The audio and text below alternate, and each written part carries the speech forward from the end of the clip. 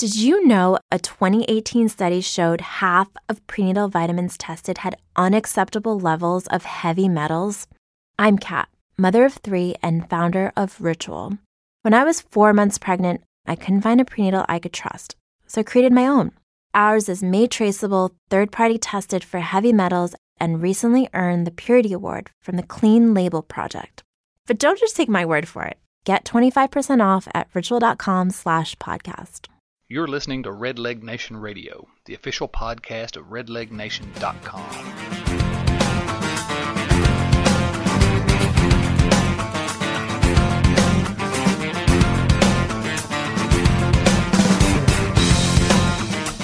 Hello everyone, welcome to another edition of Red Leg Nation Radio. I'm your host Chad Dotson. With us once again is a fellow editor at redlegnation.com, Bill Lack. How you doing today, Bill? I'm just here providing the needed veteran experience to this broadcast. I don't know where we'd be without you. You're the Scott Rowland. Oh no, you're the Edgar Renteria of the podcast. There you go. So the spring training's well underway, and lots of things going on in spring training. Lots of, well, really, I started to say lots of, but there really aren't very many spots open that are in open competition this year in spring. Sort of a different spring for the Reds, even though they're a young team and still sort of a team that's developing their identity. Not a whole lot of spots open for people to win. Is that the way you see it? Yeah, I don't think it's necessarily that different for the Reds. I mean, the Reds have never had to, come in with 5, 6, 8 spots open on the roster. The difference between now and the past is they've got talented guys in those spots versus, trying to pick the lesser of the evils. But I do agree with you that there's probably, I think maybe 3 spots. I really think there's only 2 spots still up for grabs on this team. I think other than that, this roster's set, but I could be wrong. And I imagine those spots are in the bullpen and one of the starting pitchers. Is that what you're talking about? Yeah, I think there's one spot on the bench that's still up for grabs. I think Woods is going to be the starter. I think Leake will not make this team. I could be completely wrong.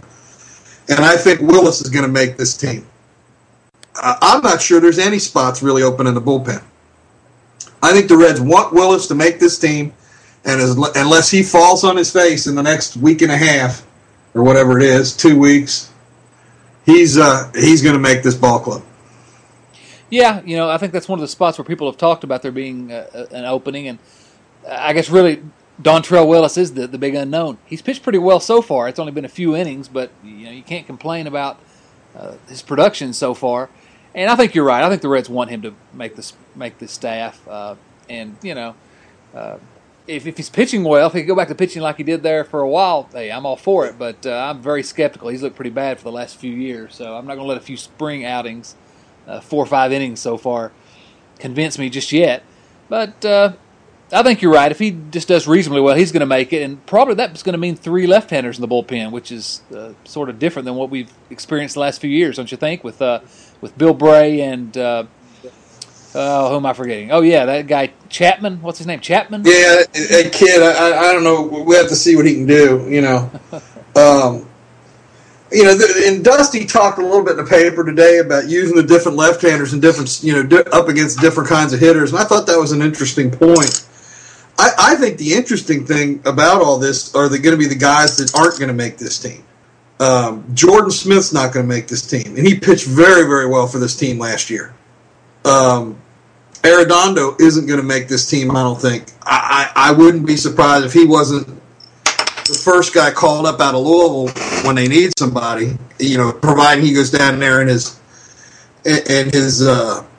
he's able to find the plate, which has been his problem so far in the spring. Those are the 2 big surprises to me, the guys that aren't going to make this team. It'll be interesting, I think, to see what they do with LeCure when if he doesn't make. Well, I don't think he's going to make this team, but it'll be interesting to see what they do with him at Louisville. Whether he goes into the rotation down there, or whether they keep him on this bullpen track. He showed some signs last year of really being an effective middle reliever, or even they're not going to need him at the end of games in a setup role, really. But he was fairly effective last year. And I think it's a similar question with Matt Maloney. I mean, you got to think Matt Maloney will probably go down to AAA and start, but they're similar guys, and the only way they're going to break into on the Major League roster is out of the bullpen, you got to believe. Yeah, I agree. And I said this on the blog this week, is that's why, if for some reason Willis didn't make this team, I didn't want him going to AAA and taking a spot from anybody. I realize he's only 29 years old, but we've got talented guys younger than that they don't need to lose their spot or get pushed down in their development. For a guy that's 29 that may be done, and that's what I would assume if he can't make this ball club, that he's never going to be able to find the plate on a consistent basis again. Well, he's shown some signs that enough encouraging signs that I'm like you. I think the Reds are probably really hoping he does make the team. And at this point, you got to think if they had to make the decision today, he would be on the team. Yep. And out there in the bullpen, you've got the other guys. I guess Andrusek's probably going to make it. He had a pretty good year last year. In terms of the right-handers out there, you'll have Cordero and who am I forgetting? Now, you mentioned Jordan Smith, and he's not pitched well in the spring, but he's a guy that came up and really was very effective last year for the Reds and really got him out of a tight spot when they needed an arm. Yep. And you're right. He has almost no chance, I would think, of making this roster right now. Yeah, he's still very young. The guy you're forgetting is Jared Burton. Jared Burton, is he going to make it? I think he should. I thought he should have been in the bullpen earlier than he was last year. They waited till September to bring him up. I'm a Jared Burton fan. I think he's already got this team made. Yeah. As long as he's healthy, I think he's got this team made. And of course, that's been part of the issue with him. He's not been particularly healthy the last couple years. Just watching him pitch, and when he is on, he is really as dominant as anybody in that bullpen, other than the aforementioned Aroldis Chapman. I'm a Jared Burton fan. I think he's sort of gotten a little bit of the short end of the stick the last couple years, but and part of that's injuries. But I look really forward to seeing a healthy Burton in this bullpen. There was an article the other day about Burton, and one of the I can't even remember where I read it, talking about this undiagnosed illness he's had for 2 years that they finally determined was a thyroid problem. And once they got him on the right medication, he started pitching better. He started picking his weight back up, and his stuff came back. And they're saying now that he's pitching right now like he did before he got sick 2 years ago. And you remember a couple of years ago, I think he was the closer in waiting for all intents and purposes. A couple of years ago, everybody was expecting him to be the next closer for this team. So. Absolutely. And, of course, Nick Massett, we didn't mention him, who's at times has been, the last year or so, been called the closer in waiting. It's got a chance to be a pretty good bullpen, doesn't it? I think this bullpen could be very special. I don't see, assuming that the Willis pitches fairly well, well enough to make this team, I don't see a weakness in this bullpen. Other than they don't have, well, that's not even true. I was going to say they don't have guys that really come in and bring it, but I mean Chapman will, a little bit. He can throw a little bit hard, but Andrusek does the ball pretty damn well. I mean, the guy's 6'8". Cordero brings it. Massett can bring it when he needs to. Burton, is another one. I don't see a weakness in the pitching staff at all, other than the fact that we don't have what some people want to call a number one. Yeah, exactly. And sometimes the more I think about it, I think it's Aroldis Chapman's probably another story for another day. We need to spend a full podcast talking about him sometime. But, a lot of people made a hay about whether or not he should be the closer out there in the bullpen. And I think if you're going by traditionally who's your best pitcher, I think he's the most dominant. I think he probably should be the closer. But on the other hand, I kind of like having him in the setup role because Dusty will tend to use that guy rather than his closer, who's supposed to be his best reliever. He'll use that setup guy in some more serious situations. That's what he's done in the past. I like having Chapman coming in those tight spots rather than Cordero, frankly. So that could benefit the Reds. Well, the other thing is with Chapman, let's remember how young this kid is, that he's still learning to live in America. He hasn't pitched a whole lot of minor league ball, much less major league ball. And if you asked him to come in and be the closer right out of the gate on a team that's expected to win, that's a lot of pressure to put on that kid. You're not suggesting that Aroldis Chapman's not Superman, are you? Because I don't want to hear that. I haven't seen him in the blue and red tights yet. That's all I'll say. Yeah. Well, I agree with you. I think the bullpen has a chance to be the best Cincinnati bullpen in a long time, and I think it's a sort of a similar situation with the starting rotation. You said that you think that they've got their starting five pretty much. They're not really committed publicly to it. I think you're probably right. I think it's going to be obviously Arroyo, Cueto, Volquez, and Homer Bailey are locks, and I think Travis Wood. I think you're right. He's probably a lock for this rotation at this point, which leaves Mike Leake as the odd man out. And that's pretty good to have a number 6 starter like Mike Leake, number 1 draft pick, who obviously had a really, really impressive rookie season. So the starting rotation's really got a chance to be, it's not going to be like the Phillies rotation or anything, but it's got a chance to be the best Cincinnati rotation in a long time.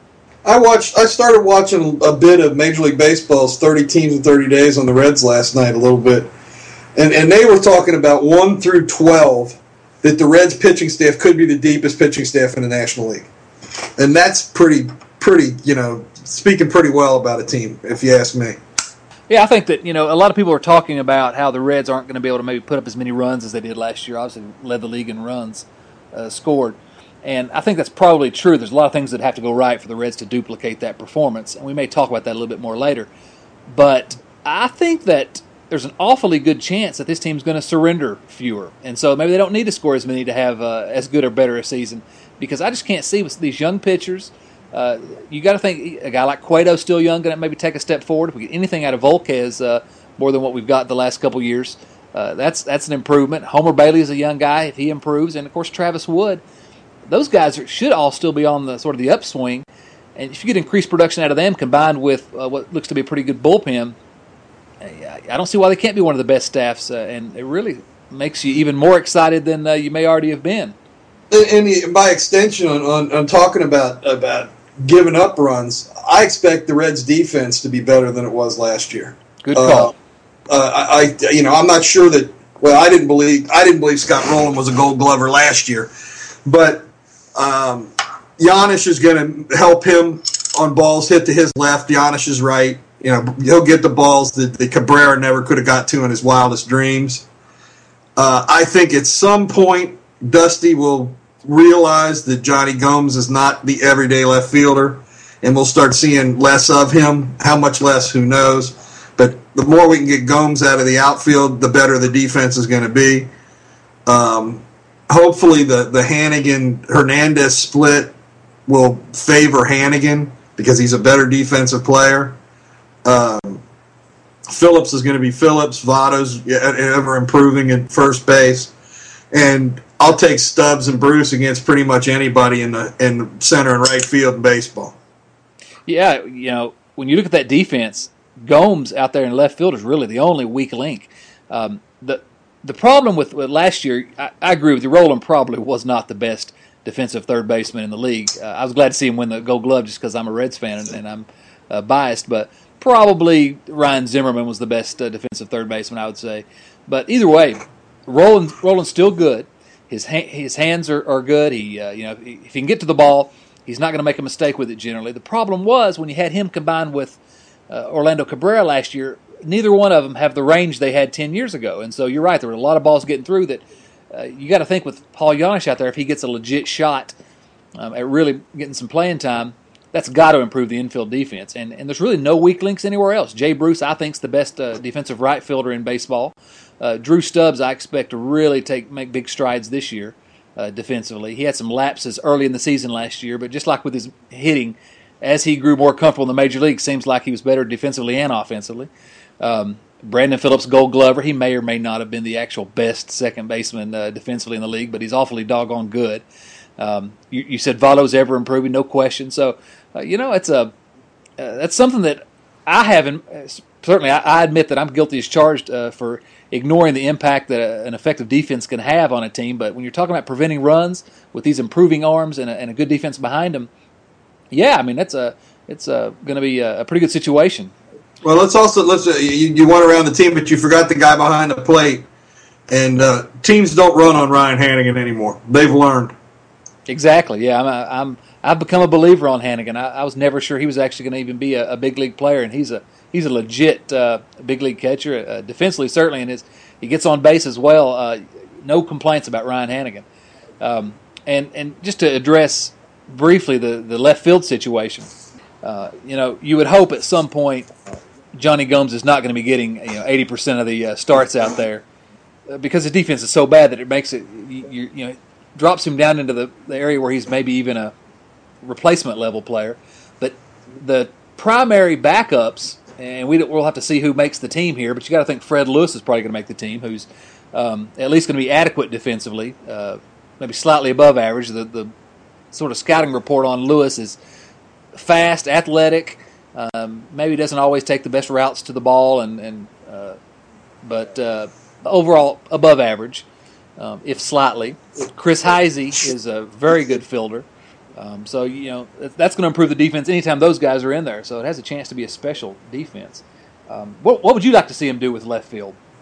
Coming out of spring training, I think the Lewis-Gomes platoon is what makes the most obvious sense, because Gomes is going to be part of it. No matter what happens, he's going to be part of it. If I were the guy making the decisions, Heisey would be in there instead of Gomes. He's younger. He'll give you the same numbers. He'll be better on the base pass, and God knows he's better in the outfield. But it's just not going to happen. I'm not even sure Heisey's going to make this team. He may start the year in Louisville, despite the fact that he had a pretty daggone good rookie year for the Reds last year. He's just caught in a numbers game. Yeah, and I'm not sure that it's going to improve any for Heisey. You're right. I think probably a Heisey Lewis platoon in left field really is not that bad an idea. But given the guys that we've got, Gomes platooning with Lewis in left field, really, it's not that bad a deal either, because Gomes, for all his faults, and he's terrible defensively, but if you're just strictly going to play him against left-handed pitchers, he can help the team because he can mash left-handers. And Lewis hits well against right-handed pitching. But going back to Heisey, I'm not sure he's going to make the team either, and he was gone from being a guy that a lot of people were really high on to a guy that he's got somebody bearing down on him from behind in Dave Sapelt. This guy just continues to blow everybody away, and hitting over 500 this spring with power, speed. Heisey may be in trouble for the next couple of years here. He may not be on the outs in Cincinnati. What do you think? Well, I think it's very possible that that he might be a piece, to a puzzle for a deal at some point. Baker really likes Sapelt, from what I've been told, from what I hear, and the kid seems to be getting better. I saw him play at Dayton in 2009, and I'll be honest with you, he didn't impress me. But he's gotten better everywhere else that he's played for any extended period of time. And he must have been magic in Carolina last year to get to get a late promotion into Louisville. And we don't want to go too crazy on spring training stats, but if there's been a better player in Red spring training so far this year, you'd have to tell me who it is. Well, there's been a lot of talk about Sapelt's off-season conditioning program, and he did some work on his swing, changed his swing really entirely before last season, and ended up having just a unbelievable year. So he's caught Dusty's eye. He's fast, which Dusty loves. Not a real smart base runner at this point, but he keeps saying he's working on it. It's going to be interesting to see how he plays in it. You couldn't ask any more of it. The guy's come up and done what he hit all last year, and now he's you got to think, if he and Heisey both get sent to AAA, I'm not so sure that Heisey's the first outfielder that gets called up when they need one, and that's really a big sort of drop in status for Chris Heisey, and kind of disappointing because I think we're all Chris Heisey fans. Yeah, I mean, it'll be interesting to see. That Louisville team is going to be fun to watch. I'm assuming their outfield is going to be Sapelt, Heisey, and Frazier at this point. That ain't a bad outfield for AAA. No, that's pretty good. But we're assuming that Heisey's not going to make this team, and if he don't make this team, I think Hermida does. The advantage I see there is that Hermida's a left-handed hitter. I don't know. We still got a couple weeks to go. Heisey could still make this team, but I'd be very surprised. Yeah, they're going to need some left-handed bat off the bench. Either Hermida or Juan Francisco, I guess, are really the only ones that are probably got a shot at making it. Not a big fan of Francisco for various reasons, but he is what he is. He can hit the ball a long way. I think he's the left-handed Willie Mo Pena, frankly. But yeah, we'll see what happens when you get down to the. I hate the fact that Todd Frazier's not really going to have a real shot at making this team because Miguel Cairo's in his way. I think Todd Frazier brings a lot more to the table than Cairo would. But, that is what it is. It's going to be Cairo, and Cairo had a fantastic season last year. And, of course, Renteria is going to be the other infield backup who's played, I think, maybe exactly one inning anywhere other than shortstop in his career, something like that. It's something crazy. He's expected to back up around the infield, so except not at third base. Dusty said he can't back up at third base, so I guess they're going to have to keep Francisco, I guess, don't you think? No, I think Cairo will be their backup at third base. Oh, there you go. I mentioned Cairo, forgot about him in 20 seconds. I don't think they want Francisco up here sitting on the bench. I do think it'll be interesting to see what happens if Roland has to go on the DL. Whether they call up Francisco and their defense suffers, or whether they bring Frazier up, but it seems like Frazier's going to play the outfield at Louisville. It'll be very interesting to see what happens. What I see on this team, though, and the advantage that Heisey has, I think, over, and you assume that he and Hermida are fighting for the same spot, is Heisey has shown some pop off the bench. And this bench is going to be sorely lacking in somebody that can put the ball out of the ballpark. So that is something in Heisey's favor. Yeah, he did show last year that he could come off the bench cold and produce in that role, and so that you'd think that'd be in his favor. And also, he's a better defensive player than Hermida. So I don't know. It's we're getting down to the end of the roster, into the 25-man roster. None of these decisions are going to make or break the team, but there's going to be something interesting to watch as the rest of spring training continues. Really, the only other thing I wanted to ask you about with specific respect to spring training is maybe you could give us an update on Matt Klinker, our spotlight guy at RedLegNation.com, who is invited to his first Major League camp this year, and I know you've had some contact with him. And what are your thoughts on young Mr. Klinker?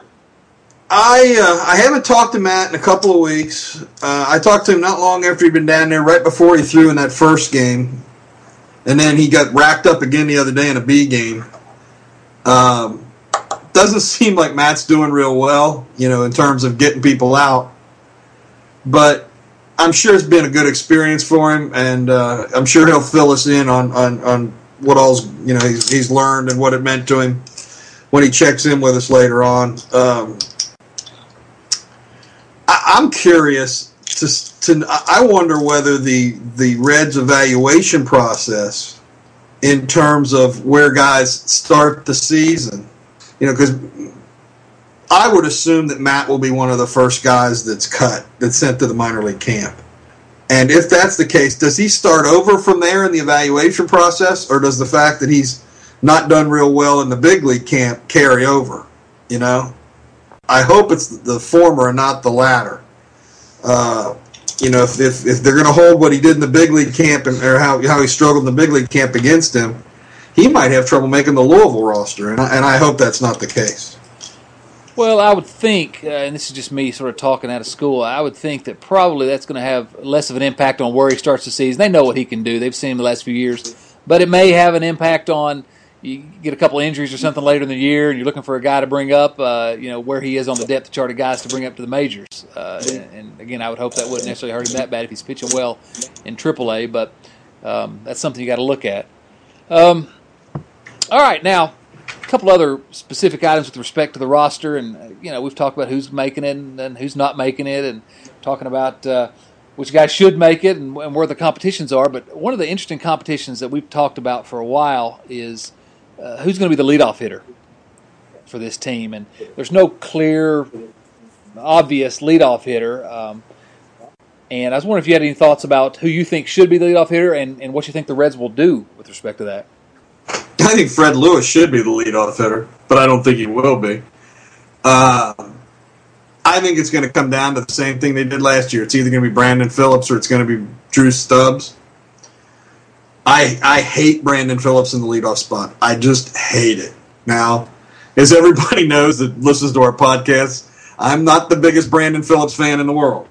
He's a good player. You know, he plays good defense, but he's not my favorite. A minute ago when you said that you hate Brandon Phillips in the leadoff spot, I thought you were going to stop after I hate Brandon Phillips. I was concerned that you were getting ready to go ahead and declare your feelings about Phillips there. So I'm glad you kept going and said just in the leadoff spot.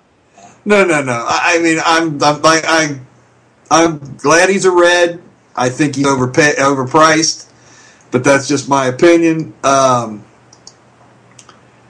I really think he brings nothing to the leadoff spot. Zero. I'd rather see Ryan Hannigan in the leadoff spot than Brandon Phillips, and if you can believe that. You know, and we've had this debate on the blog, and I just think Drew Stubbs is the obvious answer. Whether they're willing to, whether he can play the position well. Everybody wants to talk about how he did early last year when they put him in that spot.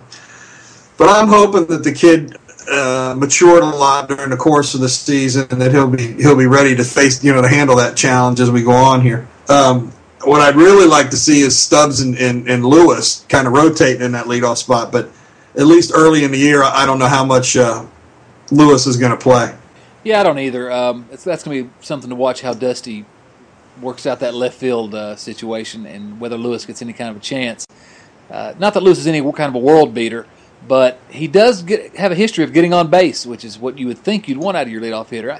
With respect to Phillips, I'm a bigger Brandon Phillips fan than you are overall, but I share your I have no affinity for Phillips, we'll say, as a leadoff hitter. His biggest issue that I've had with Brandon Phillips over the years is just that he has a tendency to swing at every pitch. And that's not what you want out of your leadoff hitter. You don't want a guy who's, 320 on-base percentage, which is where Phillips is for his career, somewhere in that neighborhood. And as a matter of fact, as a leadoff hitter last year, Phillips' on-base percentage was just barely over 300. He's not a leadoff hitter.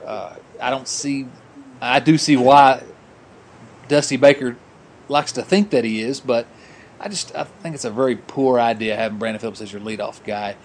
He's, to me, man, you put him at sixth in the lineup, something like that, I think it's that's the sweet spot for him.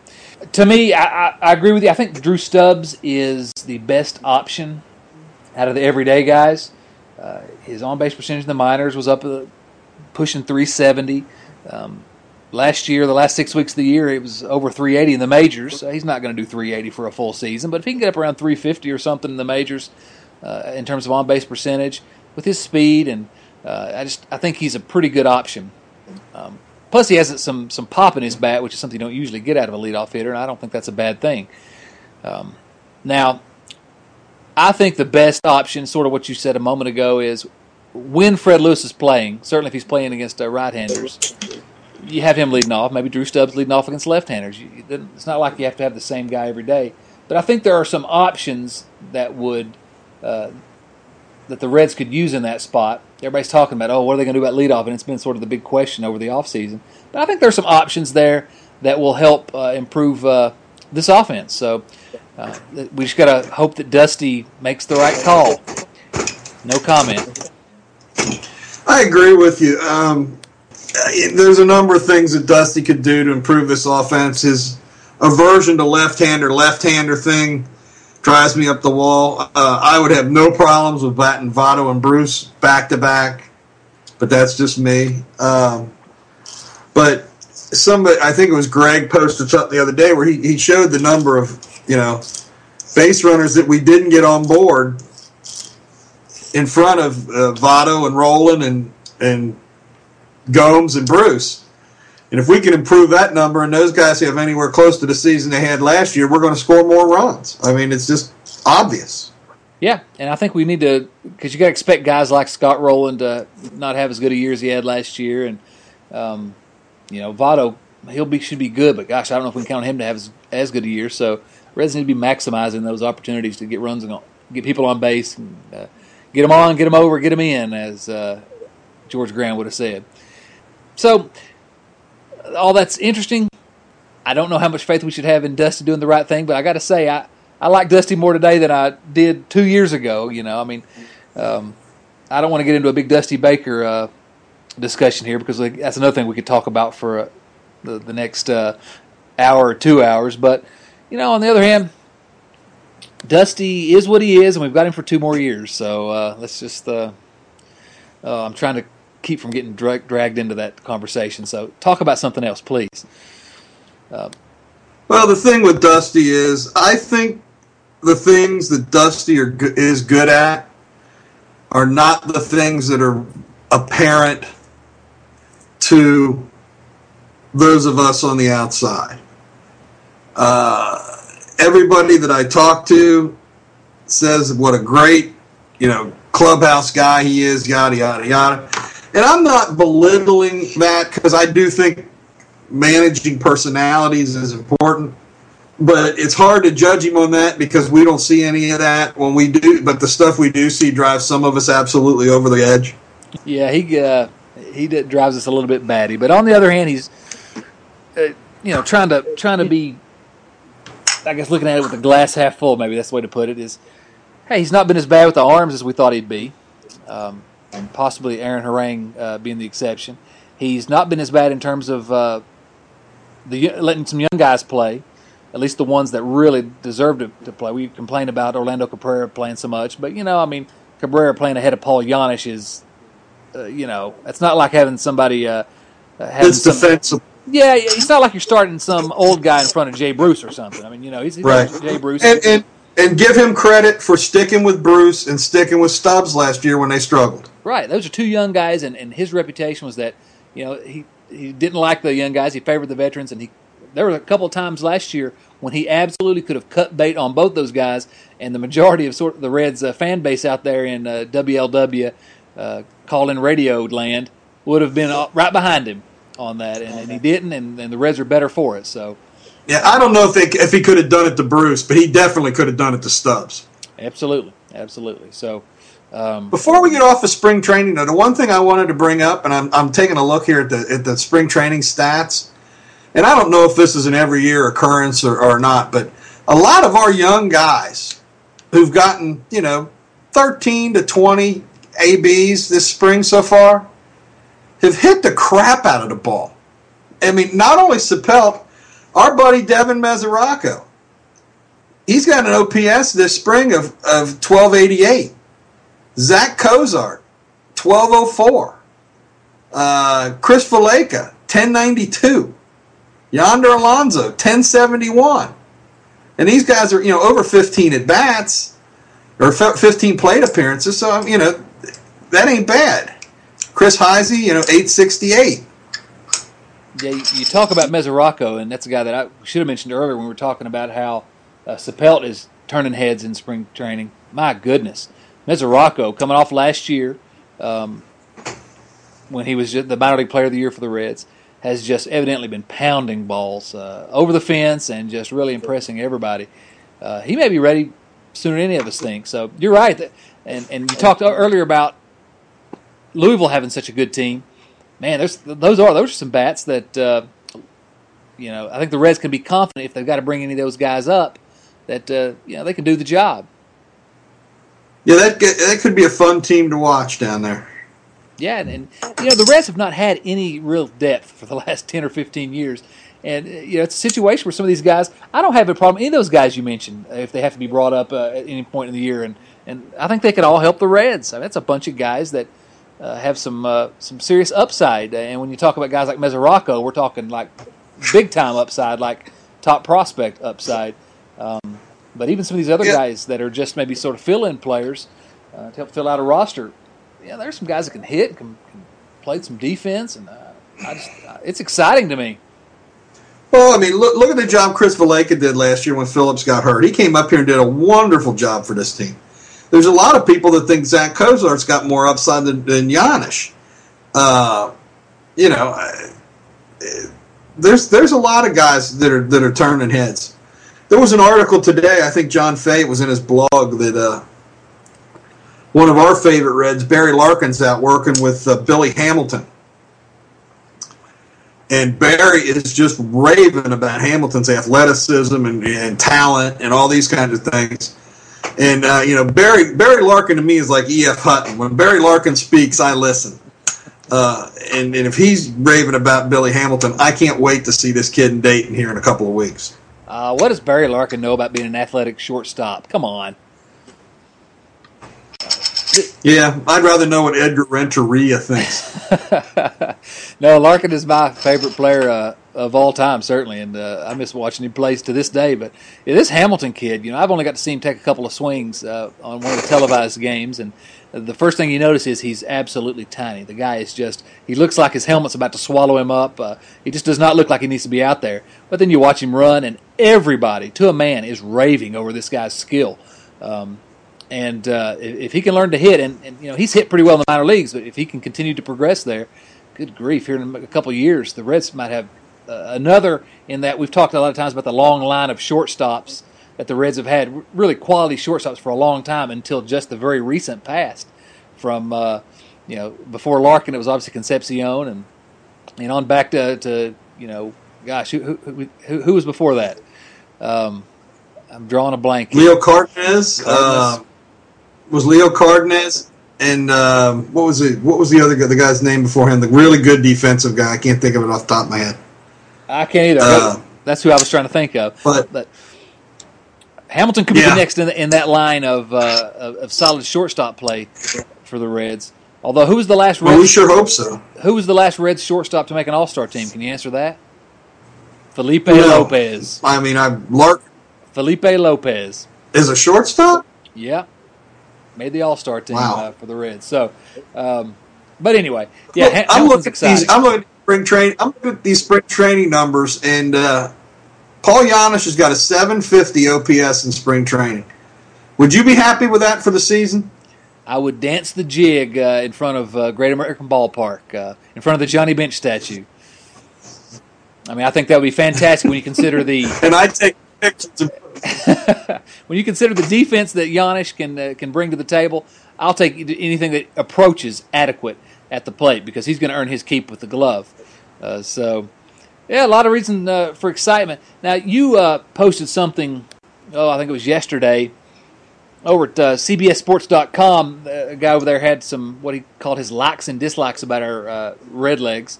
And let me run through these real quick and get your thoughts on his likes, first of all. What he likes about the Reds is, first of all, these guys, again, will score a lot. I think we agree with that. Whether they'll score as much as last season, who knows? I think they'll be in the neighborhood of what they scored last year. And like you said earlier, with the defense and pitching, I think they're going to give up less runs. So, the differential, I think, may even be higher than it was last year.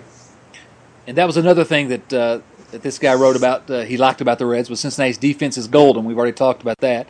What about this one? I don't know about this one. He thinks that you should look for Brandon Phillips' offensive numbers to improve.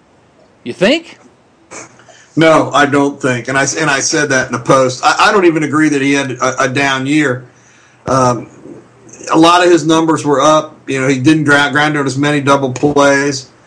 I think it depends on where they put him as to how valuable he'll be. I just don't think if Dusty's determined to bat him in the leadoff spot, I don't think he'll be as valuable as he will be if they hit him in the 6th or 7th spot. Excuse me.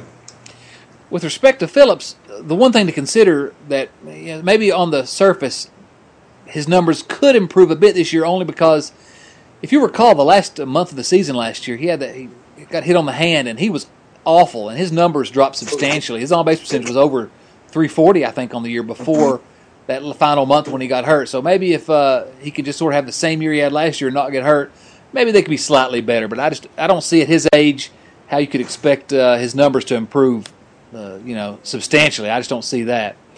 Yeah, I think he is what he is. I mean, and he's been pretty stable the last few years, and I think that's what you're going to get. In terms of the last lock, quote unquote, that this guy had was for Edinson Volquez, is entering his first full season, some 18 months after undergoing Tommy John ligament transfer surgery, and thinks that Edinson's really going to be a big improvement for this team, be a big help for this team. What do you see out of Edinson this year? What do you expect out of him? Do you know what to expect? I don't have any idea. I worry that Dusty is going to tell this kid how good he thinks he can be, and the kid goes out there and tries to be that rather than being himself. I think pitching him in the first game of the playoffs last year was a horrible decision. And I said it before then. That's not Monday morning quarterbacking. That's a lot of pressure to put on that kid. My point, as I said in the post on the blog, was the good thing about this team at this point is if he struggles, if he still has some health problems, whatever, we have some solid people that we can call on that can fill that other spot in the rotation. But hopefully we won't need it. Hopefully he'll be the pitcher he was in 2008, and between him and Cueto, we could have something special. Yeah, I mean the best case scenario there is fantastic. But you mentioned if something happened and there were some injuries or something like that, how many teams? And I don't know. I need to go through and look, but how many teams have a guy they could call up basically as your sixth starter that if you have to call somebody up, as talented as Mike Leake? There can't be very many teams out there that can do that. So, it's the depth is incredible. I'm just I keep every time I read about it or think about it, it blows my mind that these are our Reds we're talking about. After all, the decade we had to endure before last year, I still can't believe it. It isn't too many years ago, guys like Mike Leake and Matt Maloney, rather than pitching in AAA, would have been maybe 1 and 2 or 2 and 3 starters on this team. Yeah, exactly. So, and that's one of the things this guy on this article we're talking about from CBS Sports, one of his dislikes of the Reds was that the rotation's 4.05 ERA last season ranked 10th in the National League. And you wrote, I think there's a big reason when you talk about having healthy Homer Bailey and Edinson Volquez and not having Aaron Harang in the rotation. There's every reason in the world to believe they're going to improve and maybe improve substantially on that. Well, I mean, Johnny Cueto's numbers have gotten better every year. If Homer Bailey is healthy and he's the pitcher that he's shown flashes of being, if Volquez comes back, he's on the timeline coming back from Tommy John where you expect him to take a big step. I'm a big Travis Wood fan. I really like the way this kid pitches. I'm a bigger Travis Wood fan than I am a Mike Leake fan. And that's nothing against Mike Leake. I just really like the way Travis Wood pitches. He might take a little bit of a step back this year. I don't know, because he increased his number of innings pitched last year a whole bunch, and that's normally not a good sign. But I expect that 4.05 to drop down somewhere below 4 and us to be ranked. I'd be surprised if we're not in the top, 5, 6 in the National League in pitching starting rotation ERA. Yeah, and the last couple of dislikes mentioned here were things we've already talked about with respect to the leadoff man and the relief corps. But I thought the way you summed up the whole thing was apropos.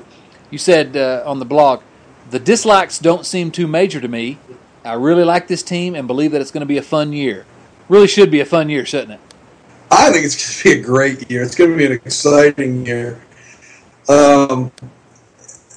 Every team in the division improved themselves. I think the Reds improved because their young players are a year older, and so you can naturally assume they're going to be a little bit better. Other teams went out and got themselves some help. Whether the Cardinals are going to be able to weather the storm with an older guy, some older guys and the injuries they're facing, and then Milwaukee losing Greinke the other day ain't going to help them. But the division, I think, overall is going to be better. It should be a fun year.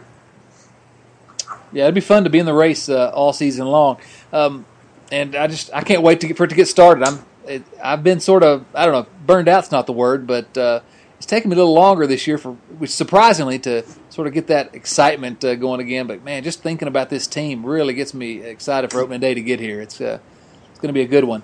Let me mention something else that we're going to touch on it briefly, I guess, here. I wanted to talk about it and spend a little bit more time on it, but maybe we can at least just touch on it briefly before we finish up. And that's something you posted today with respect to the Reds having so many games on television. The Reds have got almost every one of their games are going to be televised this year. They're even going to be more nationally televised games. And And you've asked this question before. We've discussed it before. How does that help attendance? How does it hurt attendance? What does that do? And what are your thoughts about whether that's it's a good thing for those of us out here in the nation that can't just get to the ballpark at any time, but how do you think it affects attendance? Well, and we've talked about this before. I don't think this team is as much of a regional draw as it used to be back when I was younger. I'm 52. In the days of the Big Red Machine, this team drew from 3 or 4 states. I mean, they still do to a much lesser degree. The other thing is the fact that there's alternatives. There's teams in Indianapolis, teams in Louisville, Reds teams that you can go see young Red players. If you catch them at the right time in Indianapolis, all the time in Louisville, Dayton. There's a team in Lexington. There's a team, and you can catch the same. The AAA. If you want to catch the Louisville team, you can catch them pretty much in the area in Reds Nation everywhere. Columbus, Toledo, Indianapolis. I can't speak for other people. When I used to live closer downtown, I used to go to a lot of games when I was here. I think that we go to up there. And it's just easier for me to sit in my family room on those other nights, and when the game's over, I'm in bed 5 minutes later, not have to get walk up to town, get in the car, drive 40 or 45 minutes home, fight the traffic, fight the parking, and all that stuff. I saw where somebody on the in the discussion on the blog said that the short term, the games on TV probably hurt attendance, but the long term is it helps them build fans. I see the point. I don't necessarily agree with it. I think winning builds fans, just like I think winning generally increases attendance. But there's more than just the TV thing that affects the attendance. But I'm just not convinced that the Reds aren't hurting themselves by having so many games on television. But I don't know, and I don't track this. I don't know. Maybe every team puts this many games on TV now. I just don't know. Well, I don't know whether it helps or hurts, but it does make me recall. I don't really recall from personal experience, but when they first started broadcasting games on the radio way back when, that was sort of the argument against it. Most owners were adamant that you shouldn't put these games on radio because you're giving away your product, and if you're giving away your product, they're not going to come watch it. And, of course, attendance boomed after they started putting games on the radio. This is obviously a different situation, but I don't know what to make of it. You probably remember when games first started getting broadcast on the radio, don't you? Yeah, Wade Hoyt and I used to have a beer after the game sometimes, down at old Redland Field down there in the West End. Yeah, definitely. Back before they had ice. Way back when. All right, well, let's maybe time to wrap it up here. Any other final thoughts? Anything else on your mind that you want to rant about? You're good at ranting. Just a couple. Yeah, I haven't done any real ranting tonight, but just a couple of things that we talked about in our conference call with the editors the other night is we want guys to watch this year because we're going to do our Player of the Month a little differently. We're going to have some polls to help us pick the Players of the Month. We're going to do some nominees, and we're going to write an article about it, and we're going to ask people to vote and help us pick the Player of the Month. And I think that'll be a fun thing to do. And the other thing we talked about a little bit is some different Red Leg Nation gatherings, not just at the Reds game, as maybe one in Louisville or Indianapolis or Columbus. These are all things that we're thinking about. And if anybody's got any ideas, then let us know. Absolutely, yeah. We've been trying to come up with some ideas to make RedLegNation.com, I guess, even more exciting, more fun place to hang out and talk about the Reds. And part of that's going to be trying to work out a way we can get together a little bit away from the website and talk to each other and meet up and root on the Reds, minors and majors. So definitely, I appreciate you mentioning that. I forgot to mention that.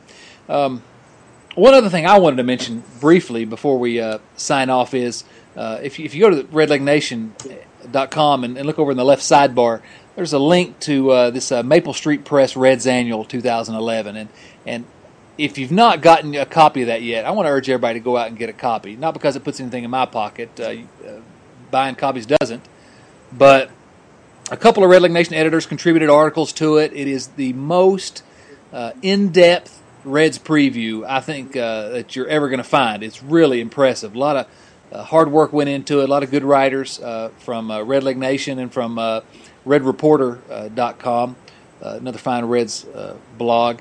And just if you've not gotten it while it's still on shelves, go get it. It's all over the place. It's being sold all around Red Leg Nation because I know I picked up, there were copies being sold across the Kentucky border in Virginia. You talk about the Reds being a regional draw. There's still some Reds fans around here because they're selling them in Virginia, they're selling them in Indiana, Kentucky, and obviously Ohio. So if you get a chance to get one of those, pick it up at your newsstand or go to the website there, and there's just a link to the website where you can buy one. Again, it doesn't put any dollars in my pocket, but I think you'll really enjoy that magazine. I want to encourage everybody to go pick that up. All right, Bill, it's been good getting back on the horse again with the podcast. You've had some good interviews for us recently, but it's been a while since you and I have actually sat down to have a discussion. I'm disappointed we didn't argue a little bit more, but maybe next time. I'm sure that we could find something to argue about if we thought about it long enough. Before we get out of here, one more thing I want to do is, we haven't plugged this for a while on the podcast or on the thing, is our Red Leg Nation shop that's up at the top of the thing for your Red Leg Nation apparel. And we've got some really neat, what I really like, the T-shirt designs. And we appreciate the advertising on your body. You know, not a tattoo, but if you bought one of the T-shirts, they're good-looking T-shirts and they're high quality. And it helps us out a little bit here at Red Leg Nation. Although I would like to encourage anybody who wants to get a Red Leg Nation tattoo to go ahead and do that. I want to see a picture of it. No, maybe that's not a good idea. All right, Bill, appreciate you joining us here this evening. Appreciate all you guys and gals that downloaded the podcast and listening to us. I know you got a lot of things you can do with your time, and we really appreciate you taking some time to listen to us ramble on about our beloved Cincinnati Redlegs. For Bill Lack, this is Chad Dotson saying so long.